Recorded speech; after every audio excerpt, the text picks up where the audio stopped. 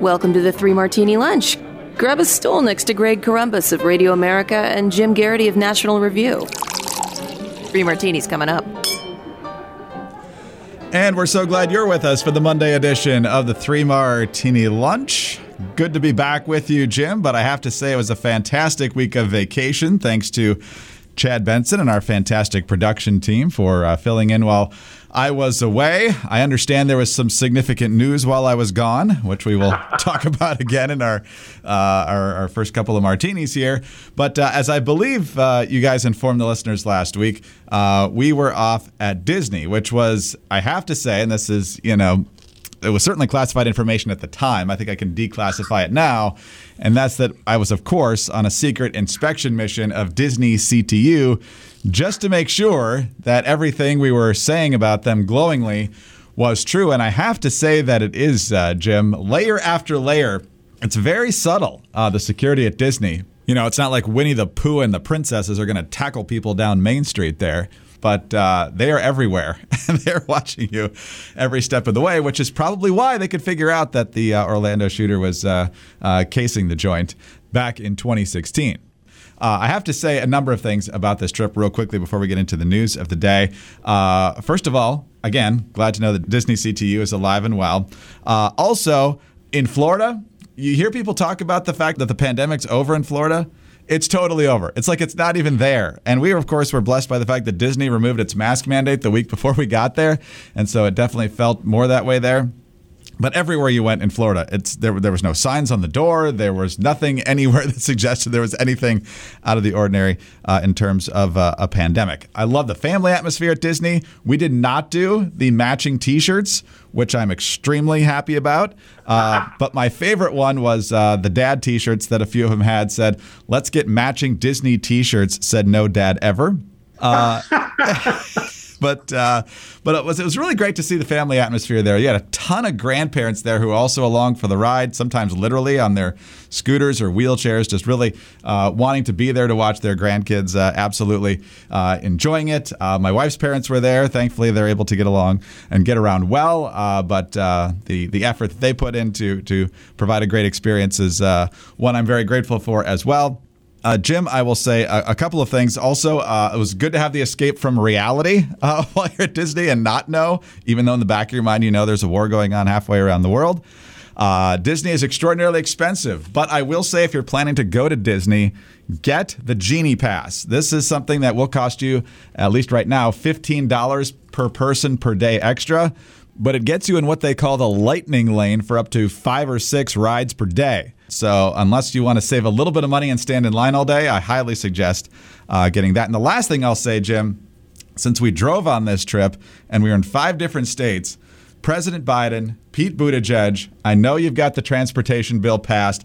I'd like you to put at least half of it into fixing the roads in South Carolina. By far the worst roads between here and there. First of all, Greg, welcome back. It is great to have you back, and I'm glad to see that Disney is a safe, fun, and secure location.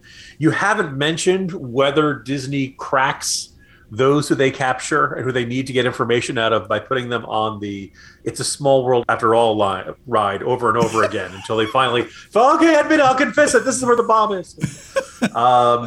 Also, but your observation about Florida and masks in the sense of the pandemic being over, we hadn't had a chance to talk. The previous weekend, I was in Austin, Texas, and yes, helped that the weather was terrific and everybody was out, and it was the kind of environment where you want to eat outside because it's nice out. You're not eating outside because you don't feel comfortable on the inside. But man, oh man, it's just nice to be in a southern state where just people feel laid back and relaxed and nobody's going to get in your face if you're not wearing a mask or something like that. And yes, my understanding, by the way, from according to secret sources named Dad, are that the condition of Interstate 95 going through South Carolina, the condition of the road greatly relates to which member of the state legislature represents that particular stretch of road, and that's where the road resources get allocated and things like that. So hopefully it wasn't too bad as you're getting your help with that. No, it wasn't too bad down there, but there literally were times, you're not supposed to be in the left lane unless you're passing. There were times I had to be in the left lane because I was going to lose a tire. So if I was going to stay in the right lane, and that's not a good thing. So largely a positive experience about Disney. I will say their prices are insane.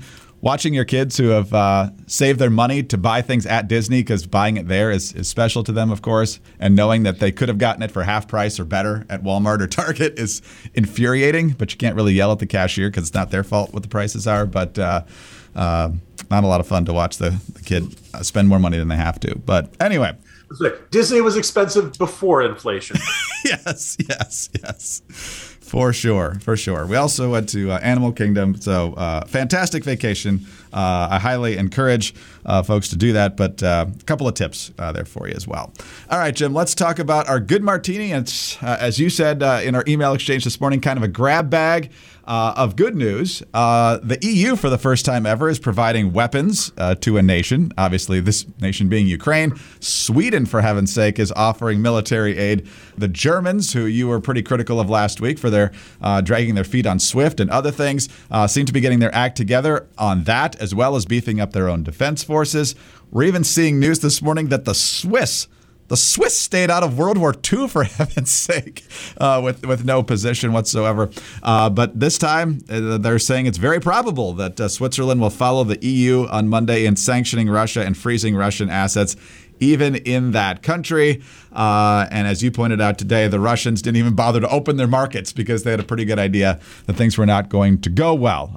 World opinion seems to be trending very strongly against the Russians, to the point where even the Chinese are sanctioning Russian oil trade. So this was supposed to be the big, impressive, new evil alliance. So Putin seems to be more and more on an island every day. Yeah, if you're looking for good news today, it's that almost every objective that Vladimir Putin had going into this conflict has been undermined by the decision to invade Ukraine. NATO is more unified. The Germans are rearming themselves again. I don't want to sound like a complainer who always finds the dark side of everything. Greg, it does feel odd to say, yay, the Germans are arming themselves again. That's never gone badly for us. But yes, I think it is a good sign that a lot of NATO countries are now realizing that this threat from Russia that has been talked about really since the end of the Cold War did not go away completely, and that they do need to have sufficient defense expenditures to, if not just defend their territories, ideally contribute to a useful alliance and provide a deterrent effect. And I think the other thing I should, kind of the focus of the Morning Jolt today, you and I were more than a little bit frustrated by the way the Biden administration was handling this. It certainly looked like the threats of sanctions, they did nothing to really deter Vladimir Putin. I kind of am left wondering if we had done some of this stuff beforehand, whether that might have forced his recalculations. Others argue that if we had done it, Putin would have claimed that as a pretext for an invasion that he seemed pretty determined to enact from the beginning. But as of this morning, as I ordinarily would say when the markets open, but in Moscow, the stock markets did not open because they realized that they were going to crash like a stone. The ruble is now almost worthless. At one point, it was less than 1 ruble per penny. I think it rebounded to 1.2 or 1.3 pennies per ruble, something like that. It is the Russian economy is in free fall, and you can just see it hour by hour this morning. It's really kind of stunning to see how fast this has really affected all kinds of this. They're talking about bank collapses. Russians already this weekend were already having credit card payments denied and running to the ATMs and trying to withdraw their money from the banks. We've hit, I got to say, for a long time, I was complaining about these swift and severe sanctions that the Biden administration was talking about. Did not seem all that swift, did not seem all that severe. You could, mark it. February 28th is when they really started to feel it, and boy, did it pack a punch. In fact, it may be working a little too effectively, which we'll talk about in our next martini. So on that front, that's good. As of this recording, Russia has not seized any cities. There are Russian troops in some of those cities, so they are contested. Weapons supplies are reportedly still working in there. I think one of the most intriguing announcements of the weekend is the claim that certain EU and NATO countries are basically asking what's left of the Ukrainian Air Force, what do you need? What kind of planes can your pilots fly? And we're going to see if there's a way if we can get that to you. And apparently there's because air bases make for very relatively easy targets, they can't really move around. They're where they are. The planes need long runways to operate, and you can blow those up pretty easily. Hangars, things like that. Apparently, there were some reports that they've been flying out off roads, basically trying to use roads and highways and things like that as runways. So it's a question. But as of now, Russia does not have complete control of the skies, and it's been going on for several days now. So that's another sign that the Ukrainian resistance has been strong and hard. And, I think there's some evidence Russia has bitten off a lot more than it can chew. There's bad news, and we'll talk about that in the next martini. But as of this hour, hope is still alive. No, that's exactly right. Ukraine is defying expectations at this point, and Russia is not living up to them, which might make this Chinese-Russia alliance one of the shortest evil buddy cop movies of all time, because China's probably wondering what they got themselves into at this point. But hopefully we can keep this going, because this is clearly not where Vladimir Putin thought he would be just a week ago. All right. Before we move on to the less good news about Ukraine, let's talk about some very good news. And that is the fact that Jim gets the opportunity to assess all this, good news and bad news, from the comfort of the X chair. From the first moment I sat in my X chair, my body immediately said, so this is what a real office chair is supposed to feel like. I never actually looked forward to sitting in my office until I got my X chair. Now, can your current office chair give you a massage while you're working? My X chair can. Can your current office chair heat up or cool down? My X chair can do that too. It's all in the Elemax massage and temperature regulation, exclusively designed and made for X chair. And once you feel the customized support of the X chair's patented dynamic variable lumbar, or DVL, your back will never be happy in any other chair again. High performance, quality engineering, extreme comfort, those are all the reasons I love my X chair. Now I can't wait to be at work. And sometimes, even if I'm not working, I just sit in my X chair just to get that feeling. Take my advice. Try the X chair for yourself, risk-free for 30 days.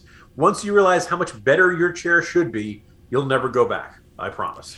Go to xchairmartini.com now. That's the letter X, chair, MARTINI.com. Or call 1-844-4XChair for $100 off your order. XChair has a 30-day guarantee of complete comfort, and you can finance your purchase for as little as $30 per month. xchairmartini.com. All right, Jim, on to our bad martini now. And once again, it's kind of a grab bag of things that aren't going so well, or at least are very concerning about the situation between Russia and Ukraine right now. First of all, over the weekend, Vladimir Putin put his nuclear arsenal on alert, which is the step right before actually launching one potentially. Could just be saber rattling. Hopefully it is. But you got a lot of folks out there saying he's far less predictable, and not in a good way, than he was just a number of years ago. And so who knows exactly what he has in mind. You also alluded in the previous martini to the fact that these sanctions could crush the Russian economy so far that it could lead to him doing very desperate things. And finally, we could have another entrant onto the battlefield here. This is from CNN. Ukrainian intelligence telling CNN that Belarus may be ready to participate directly in the invasion of Ukraine, in addition to allowing Russians to use their territory, as well as letting them cross the border into Ukraine from Belarus, which I'm pretty sure they've already done. A second source close to the Ukrainian government told CNN that in addition to the Ukrainian intelligence, the Biden administration has also conveyed to the Ukrainian government that Belarus is preparing to join the Russian invasion. I think there's also some talk of hundreds of Russian mercenaries that have been redeployed to already inside Ukraine with a specific kill list, including President Zelensky. So, Jim, while there are things that are definitely going better than we expected several days ago, there's still some major concerns here. Indeed. And, I suppose I can go in ascending order. It sounds like, at least from the perspective of the U.S., it's not clear how significant this Belarusian contribution is going to be. Obviously, Belarus has already given Russian forces access to their territories to descend down from the north towards Kiev. I've heard some folks speculating that the Belarusian military is not really one of the top tier forces of Europe and probably wouldn't be a dramatic game changer. But it's still more guys on the battlefield, and certainly not good news for the Ukrainian forces. The point that kind of the flip side of the coin, no pun intended, of what I was talking about with the economic sanctions in our previous martini, is the good news is like, wow, we are really hitting the Russian economy really, really hard. I do wonder, though, at some point, is it conceivable we're hitting them too hard? because this is not just going to affect Putin, which I'm glad to say this case. It's not just going to affect the oligarchs and all of the high-ranking senior officials in the Russian state. This is going to affect the average Russian really badly, really fast. You're going to see people, impoverished very, very quickly because of this. As I said, banks collapsing, savings evaporating overnight, inflation, which was already bad, is going to get much, much bad. Getting a loan is going to be much, much harder. You add all this up. This is an enormous amount of economic devastation being inflicted upon them deliberately, really, really quickly. And my hope is that the Russian people blame this on Vladimir Putin and say, what is he doing? He's steering our country into a disaster. Putin, stop it. You see some sort of uprising or some sort of effort to pressure him, either from the oligarchs or from the people in the streets.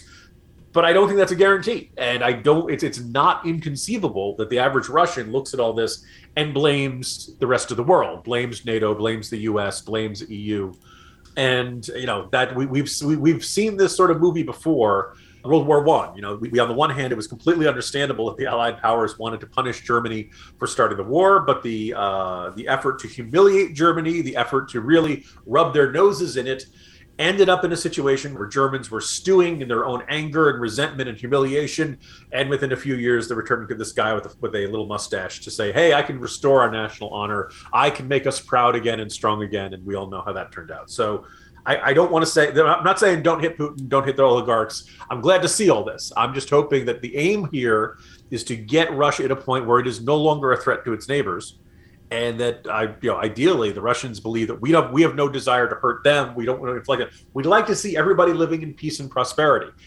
If we hit them too hard with this, the longer these sanctions go on, the more I think some sort of uncontrollable variable is at work here. And I just don't know how the Russian people are going to react to that. So I'm not saying don't do it. I'm just saying be aware of that. And then the third aspect on Putin escalating the level of nuclear forces alertness. On the one hand, this is you're not seeing U.S. officials are not reacting in a panic. They're not acting like this is a dramatic step. They kind of see this as saber rattling.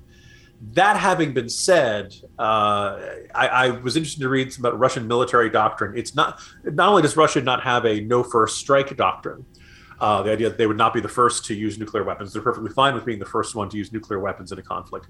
They believe that it is legitimate to use nuclear weapons in response to a critical situation in which the other side is using conventional weapons. In other words, if Russia feels like it's losing a war, it is perfectly okay with using what they call battlefield nukes. These are lower yield nukes, but let's face it, if you're close enough to a nuclear weapon, there's no yield that's small enough to make you feel all that comfortable. And the idea, on paper, Russia could say, oh, the war in Ukraine is going very badly. Well, we're going to use a tactical battlefield nuke to cut off, to de-escalate it by basically ending the fight really quickly. I don't think Russia's going to do that. I feel if God forbid Putin does give that order, I hope either it's disobeyed or somebody behind Putin gives him the traditional Russian resignation ceremony in which he is shot in the head and they move on to the next guy. But there's a whole bunch of, they would never do that, which isn't as clear as it was a week ago. What is unthinkable in the mind of Vladimir Putin is not clear right now. And I think that's really unnerving. I don't want to panic anybody, but I just want to state the degree to which we are in uncharted territory. It is just not clear. We haven't really been in a situation like this. So it's not a perfect parallel to World War I. It's not a perfect parallel to the Cold War. We're kind of in this weird hybrid situation that is a large, ugly land war in Europe. And it's anybody's guess as to what it would take to get Russia to cease hostilities. Yeah, we've never seen Putin in this position. You're right, where he's humiliated and his swagger and his ego are clearly damaged. There's so many internet rumors going on about dissension in the ranks and whether Putin, will stay in power. I'm not going down that road at all. I think he's got a fairly firm grip on power, at least at this point. But you're right. We have not seen him in a position where he's trying to salvage his own reputation in addition to the mission itself. And so what he will do to protect those things and try to keep moving in the same direction, we don't know. And hopefully he doesn't do anything truly horrific like unleashing nukes. All right, Jim, let's move back to something that's good for just a moment, and that's the amazing deals you can get over at MyPillow.com. And who doesn't love a great deal at MyPillow? Right now, when you click on the My Listeners page and enter the promo code Martini at MyPillow.com, there are over 20 deals for you to choose from, including MyPillows as low as $19.98, slippers at 50% off, the MyPillow towel sets at their lowest price ever at $39.99, 60% off any Giza Dream Sheets with a price as low as $39.99. I have all those products, the pillows, the slippers, the towels, the sheets. All of them are very, very high quality, and you're going to get them now at a fantastic deal. And on top of that, if you use our promo code Martini, they'll throw in Mike Lindell's book for free. Now, let me tell you a little bit about the MyPillow brand sheets. They are made from the world's best cotton that is grown only in a region between the Sahara Desert, the Mediterranean Sea, and the Nile River. These sheets are ultra soft and breathable. They are available in a variety of colors and sizes. They're machine washable, and they come with a 60-day money-back guarantee and a 1-year limited warranty. You will find all these offers and more at MyPillow.com, so click on the radio listeners square and use the promo code Martini at checkout, or call 800-874-0104. Right now, every order using our promo code Martini, you'll receive Mike's new book, What Are the Odds? From Crack Addict to CEO, for free. MyPillow.com, promo code Martini, or call 800-874-0104. Don't forget the code Martini for the free book. All right, Jim, on to our crazy martini now. And one of the things that is maddening about politics in general, but certainly about politics at a very high stakes moment, is how every single development is used, at least publicly, to reinforce your previously held position. Whatever happens, this is exactly why we need to do what I've said we've needed to do on this issue all along. And that's where the Biden administration is on energy as a result of their cracking down on exploration on federal lands and canceling the Keystone Pipeline, among other moves. They basically want to scrub out fossil fuels in this country as quickly as possible, even though that's not really economically feasible at this point. Not to mention the fact that renewable energies are actually, in many cases, worse for the environment. But nonetheless, Jen Psaki being asked about, maybe more domestic energy production. Energy independence would be a good thing on ABC's This Week program. And Jen Psaki says, no. It just means we shouldn't be getting oil from Russia or anybody else either. On oil leases, what this actually justifies, in President Biden's view, is the fact that we need to reduce our dependence on foreign oil, on oil in general, and we need to look at other ways of having energy in our country and others. One of the interesting things, George, we've seen over the last week or so is that a number of European countries are recognizing they need to reduce their own reliance on Russian oil. So, Jim, you had John Kerry last week, who's now the climate envoy, I think, saying, it's terrible what Russia's doing to Ukraine, but, it's also distracting us from the climate crisis. These people can't get off their talking points, and when it's obvious that energy independence would be another big way of isolating Vladimir Putin and helping our own economy, they just can't see reality. Yeah, it's deeply frustrating, because if the administration line wants to be, we want to continue investing in wind and solar, fine. But I think if you look at Europe, if you look at here in the United States, wind and solar are not expanding and growing and being developed at a scale to fill the needs being taken by traditional coal-powered plants. And we're seeing what's happening in Europe, where they've decided to denuclearize, particularly in Germany, and putting themselves at much greater risk, economic, a much greater dependency upon Europe's and Russia's oil and natural gas supplies. I guess the idea is that, because of Greta Thunberg telling us we shouldn't pollute, what we're going to do is we're going to have all the pollution done over in Russia, and thus we can feel good about ourselves, even though we're still, you're still using, all of our electricity is still coming from oil and gas. And by the way, we still have every bit as much energy demand as we did before. Pollution, carbon emissions are still occurring every bit as much before. But in the meantime, we're putting lots and lots of money in the hands of an autocrat who's entirely capable of invading his neighbors. This is blown up in our faces. This is not, silly. If you want to say we're going to develop solar and wind, fine, but you got to do solar and wind, and at minimum, clean coal and natural gas. I don't think you're going to, as much as you want to have electric cars, you're not going to get rid of gasoline-powered cars anytime soon. So we have shale. We're energy independent like 2 years ago. Somehow in the past year, we ended up importing tons of Russian oil and natural gas.